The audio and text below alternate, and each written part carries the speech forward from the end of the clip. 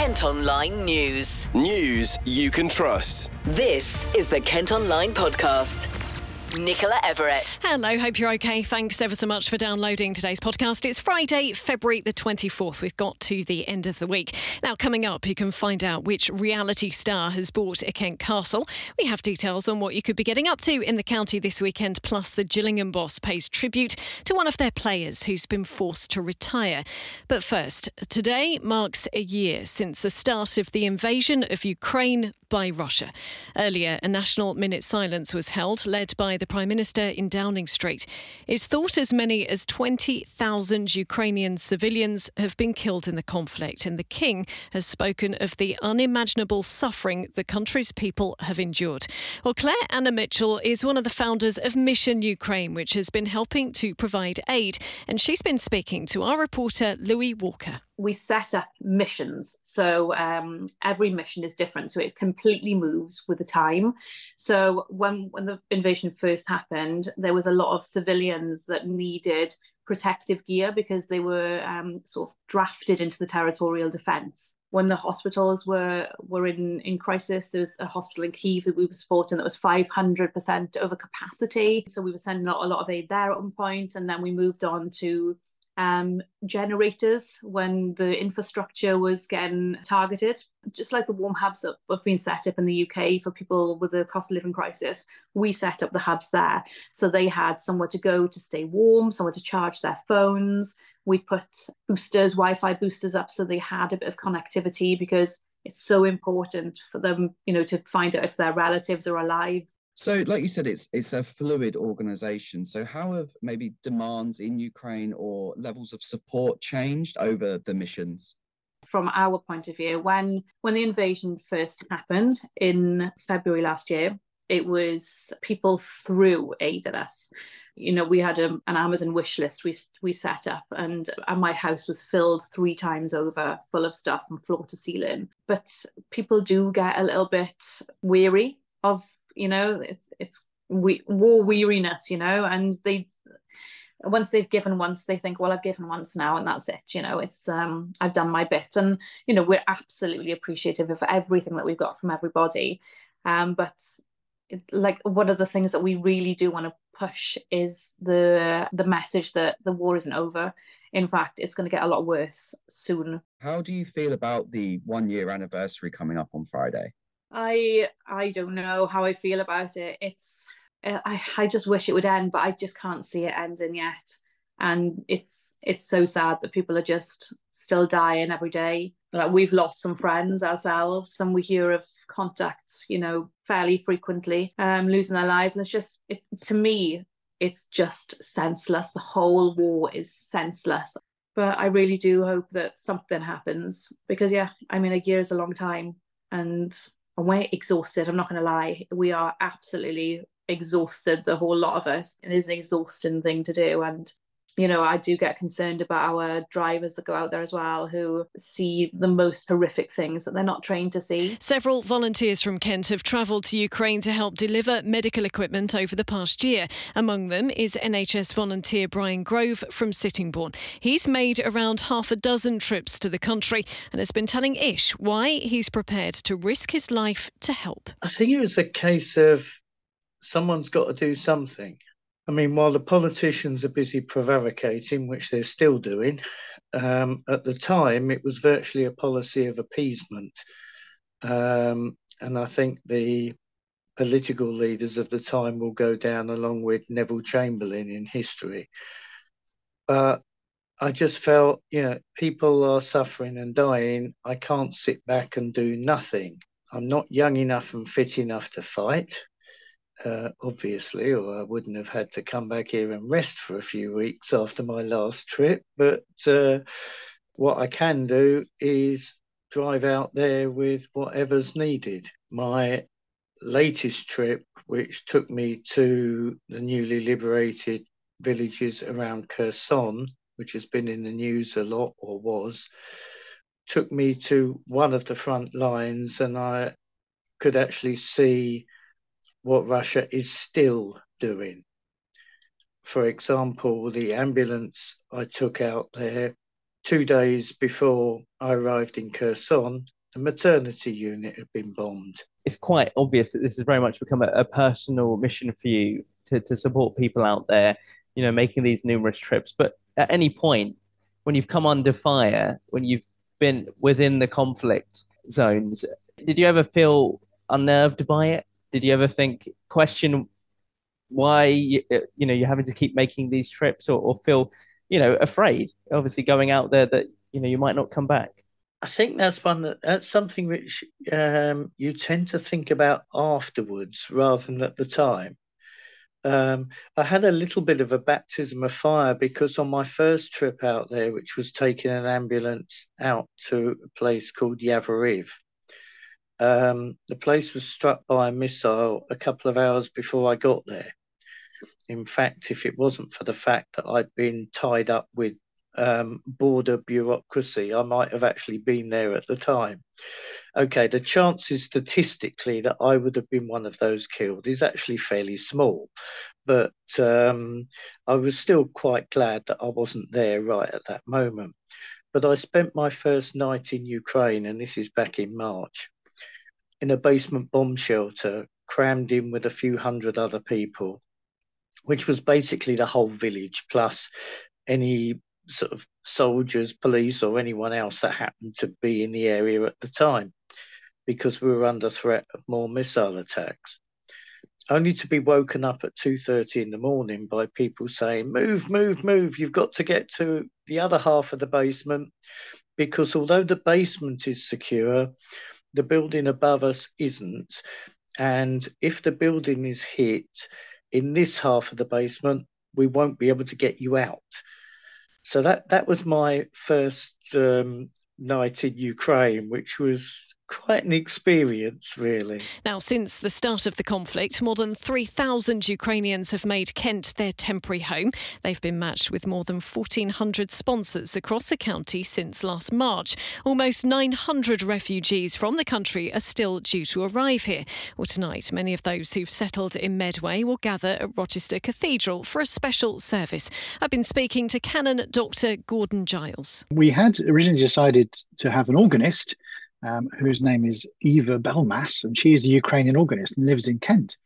And we booked her to come and do an organ recital, but we thought then we should extend this into a kind of cultural event and have some poetry and readings. And the Ukrainian Medway Help for Ukrainians charity, we've been in touch with them, and they're very much on board. And they're a great charity who sort of coordinate looking after Ukrainian refugees in the area. And so we've expanded the event and changed it a bit to be more of a cultural event. It's not that there's kind of two levels, really. We're celebrating Ukrainian culture, but obviously we're doing it on the day which marks the anniversary of that terrible invasion.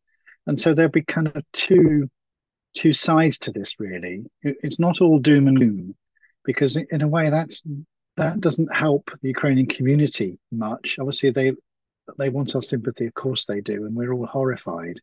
But life is what it is for people in this country, and the Ukrainian community is very strong and very large in Medway.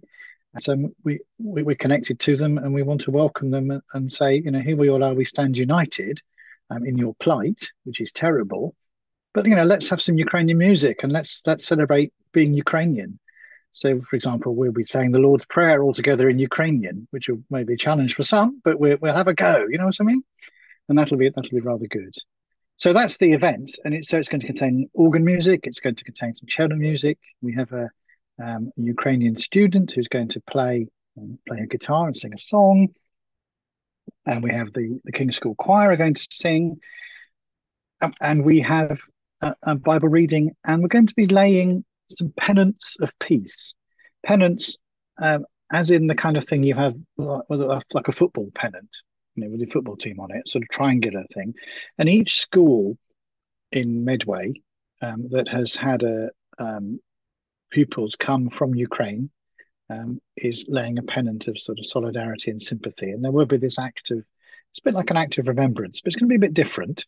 And we're going to do that as a kind of centerpiece to the service. And we will say prayers and remember all those who are suffering in Ukraine. Of course we will. And of course, Gordon, this is all happening in Rochester Cathedral under the wonderful art installation that's there at the moment, the Peace Doves. I mean, how significant do you think that will make the event as well? Well, we booked Peace Doves, and we knew the Peace Doves were going to be with us at this time long before the Russians invaded Ukraine.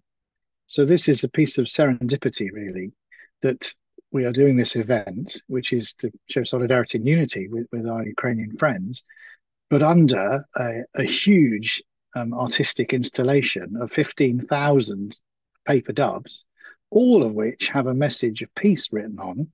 And many of those messages of peace do relate to Ukraine because they were all written since about November until a few weeks ago, actually. And then they've all been strung up in kind of, chains from the ceiling. And so the whole thing will take place underneath these expressions and prayers for hope and peace, which is what we all feel about Ukraine and the whole of Europe, of course, and the whole world. Peace is something we all need and all pray for and all want, in the world, in our country, in our hearts, at every level. So there's a real poignant serendipity to the fact that this will be under the Peace Doves. The event starts at 7 tonight. All tickets available have already been booked. But the cathedral spire, if you're outside, will glow yellow and blue until the end of the month. And finally, a southeastern train has been named Spirit of Ukraine today. The company wanted to pay tribute to Ukrainian people living in Kent and also efforts to restore railway networks that have been destroyed in the country. There was a performance by the Canterbury Ukrainian Choir during the event at London Canon Street. Kent Online News. Some other top stories for you today, and it's claimed only half the recommended number of medical staff were on duty the night 2 people, including a security guard from Kent, were killed in a crush in London. 23-year-old Gabby Hutchinson from Gravesend was working at the O2 Brixton Academy when ticketless fans attempted to force their way into a concert in December. The venue's medical provider is now being accused of inadequate cover. The company denies the allegations. A teenager's undergone major surgery following a fatal crash on the A20. Another woman died in the collision in Farningham last week, and 2 men were arrested on suspicion of causing death by dangerous driving. It's also emerged a puppy was rescued from the footwell of one of the vehicles. It's being cared for by a charity on Sheppey. A Margate boy has been left distraught after his pet cat was shot twice with air gun pellets. Oreo was targeted in an alleyway near Brockley Road earlier this week. He's unable to walk at the moment, and it's unclear whether surgery will save him. Police say they're looking into how the cat was hurt and whether any criminal offences have been committed. Protesters have gathered outside the headquarters of Medway Council to demand a pay rise.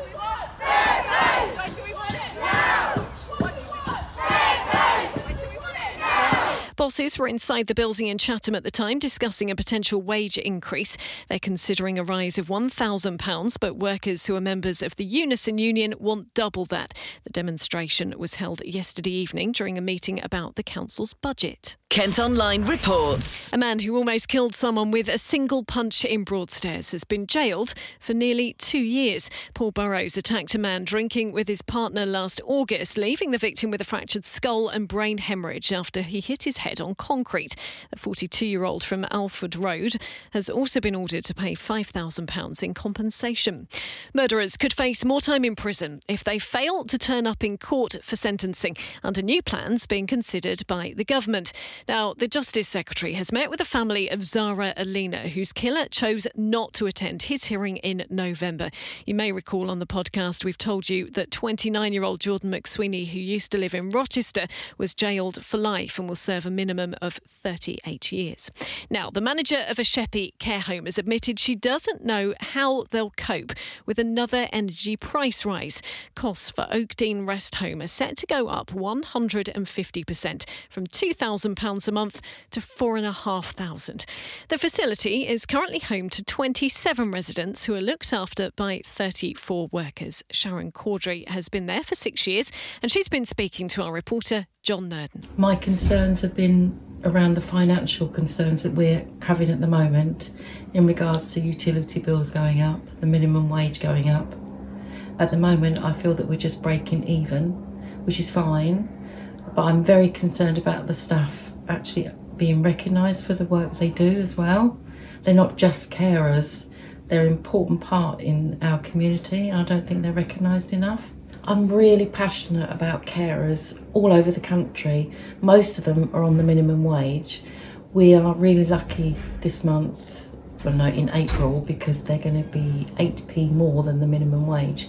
But I feel that it is not recognised and it is not enough money for carers that are so passionate about their job. Do you not think people understand what they do? No, I don't think they do at all. It's 24-hour care, and especially with dementia, it's extremely hard work. We've had various people in over the years that have been extremely challenging, but we just go with the flow. At the end of the day, this is their home. It's not our home, it's our workplace, and we need to make sure that everybody is treated with respect and dignity. Where do you get your workers from? All over. We've got people from different countries now. We've got local people that come in.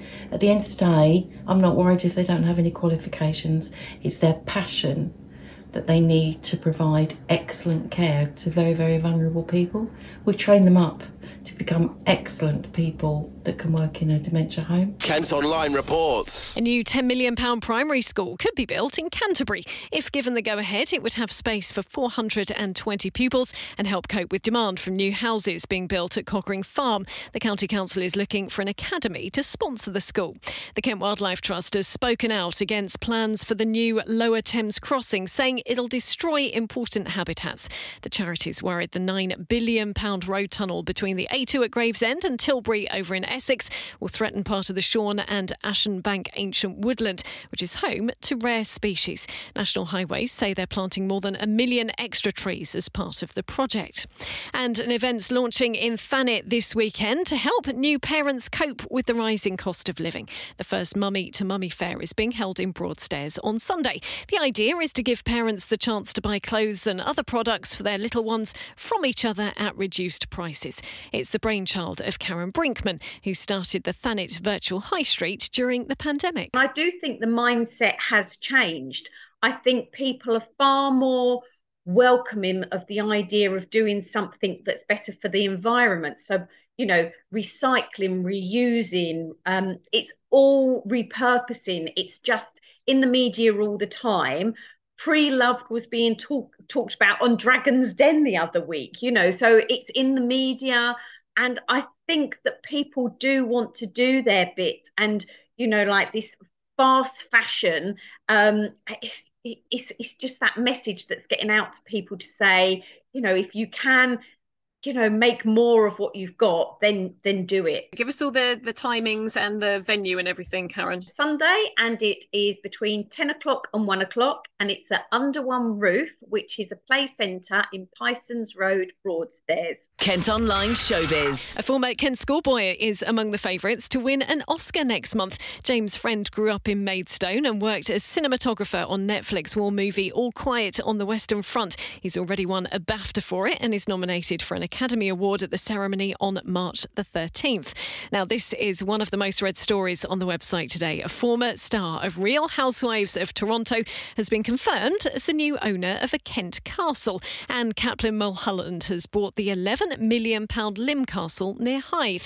Last week we told you how weddings at the venue had been cancelled following the sale. Well, reporter Leanne Castle joins me now. Firstly, Leanne, who exactly is Ann Kaplan Mulholland? Can you tell us more? So first and foremost, she is a very successful businesswoman. She's the founder of her own company and she's worked in finance for more than 25 years. This is a job which she's received several awards for nationally and internationally. But the other side of her is that she's also a public figure. Some people might know her as the former star of The Real Housewives of Toronto. That's the city that she lives in with her husband, Stephen. She's also a TV host, an author and a public speaker. So she has lots of different talents, which she says she's hoping to bring with her to her new role at Lympne Castle. And what exactly does her purchase of the castle mean for weddings there then? Well, actually, it's brilliant news for weddings because it means that they are back on. All couples who were told that their weddings were previously cancelled can still have their big day at the venue on their chosen date. Dr. Kaplan said that weddings were never supposed to be cancelled and that she was always happy to honour the bookings. It also means those who did already have a date booked will receive a 20% discount as sort of a gesture to say sorry for all of the confusion and as a way to heal the wounds They will also receive a gift hamper on their big day, and it's understood that weddings will recommence immediately. Leanne, thank you ever so much. You can head to the website to see pictures of the castle and its new owner. 2 more Kent restaurants have been added to the Michelin Guide. The Rose Inn near Canterbury and Quince in Westgate are the latest to earn a spot on the prestigious list. It brings the total across Kent now to 30. And with a roundup of everything else going on in Kent this weekend, here's our features writer, Sam Laurie. This weekend we've got some great shows coming up, so if you're in the mood for a night at the theatre, then listen up. On Saturday and Sunday, there will be a double bill of comedy at the Marlow Theatre in Canterbury as not one but 2 top comedians perform their latest stand-up shows. First up is Best Newcomer nominee Maisie Adam, who'll be bringing her Buzz tour to the venue's studio on Saturday. Downstairs in the main auditorium on Sunday night is stand-up comic and TV presenter Russell Kane, who's performing his sellout show, The Essex Variant, to fans. Both shows are almost sold out, but there are still a handful of tickets left for each, but you'll have to be quick to grab them. Meanwhile, there are also some great shows that are running until Saturday, so you've still got a chance to catch them before the curtain closes. Fisherman's Friends, the musical, based on the true story of a Cornish singing group who ended up on the Pyramid stage at Glastonbury, is at the Marlow Theatre, which seems like the place to be this weekend. Also, new comedy Jumping the Shark is at the Orchard Theatre in Dartford until Saturday. The show is based on Britain's love of sitcoms and is set to have audiences in stitches, so if you fancy a laugh, then this could be right up your street. And if you're looking for something to do with the kids this weekend, we've got some great dino-themed ideas for you. This year marks 30 years since the release of Jurassic Park, and to celebrate, we've got your guide to Kent's best dino days out. From prehistoric puppets to adventure golf, there are some great family ideas, so make sure you check out our guide on Kent Online.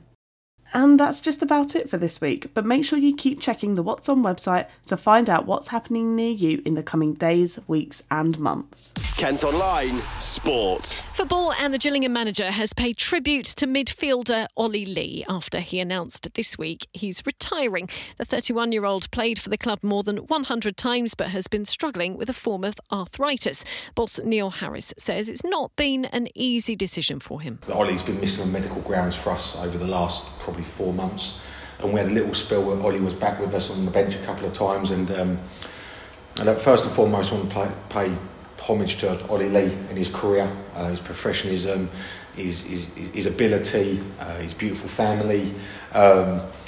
He's a wonderful guy, and we knew he was struggling pre-season, but he was on fire pre-season. He just kept rolling with it, and then he just, the condition just got worse quickly, and it just became apparent to Olly and to us as well that he was struggling to affect training every day and in games as well. So Olly had to find in his own time, in his own way, that professional football might not be for him now, and it took a while to get to the decision, but it's the right thing for Olly and his family, and Olly's a football man. He sees the game really, really well. He's doing his coaching badges already. He started a few years ago, so he's well ahead of the curve on that, and he's going to be a really good coach. I look forward to following his future pathway. Well, Gillingham welcome AFC Wimbledon to Priestfield in League 2 this weekend. The Gills are currently 4 points clear of the League 2 drop zone after a real turnaround in form since the start of the year. A victory would extend their winning run to 3 in a row, and they've picked up 16 points from their last 7 games. Kick-off tomorrow is at 3. You'll be able to follow the match action at Kent Online. We'll also have reaction to the result in bulletins over on our sister radio station KMFM on Sunday morning, plus plenty more reaction in the podcast on Monday. And in cricket, England have recovered from a bit of a terrible start in their second test match against New Zealand. Kent's Zach Crawley only managed 2 runs before being caught out in Wellington overnight. England finished the day, though, on 315 for 3, following centuries from Harry Brook and Joe Root. That's all from us for today. Thanks ever so much for listening. Don't forget, you can follow us on Facebook, Twitter, Instagram and TikTok. You can also get details on the top stories direct to your email each morning via The Briefing. And to sign up to that, you just need to head to kentonline.co.uk. Whilst you're on the site today, you can also check out the latest review from our secret drinker. Hope you have a fantastic weekend. We'll be back with the podcast on Monday. News you can trust. This is the Kent Online Podcast.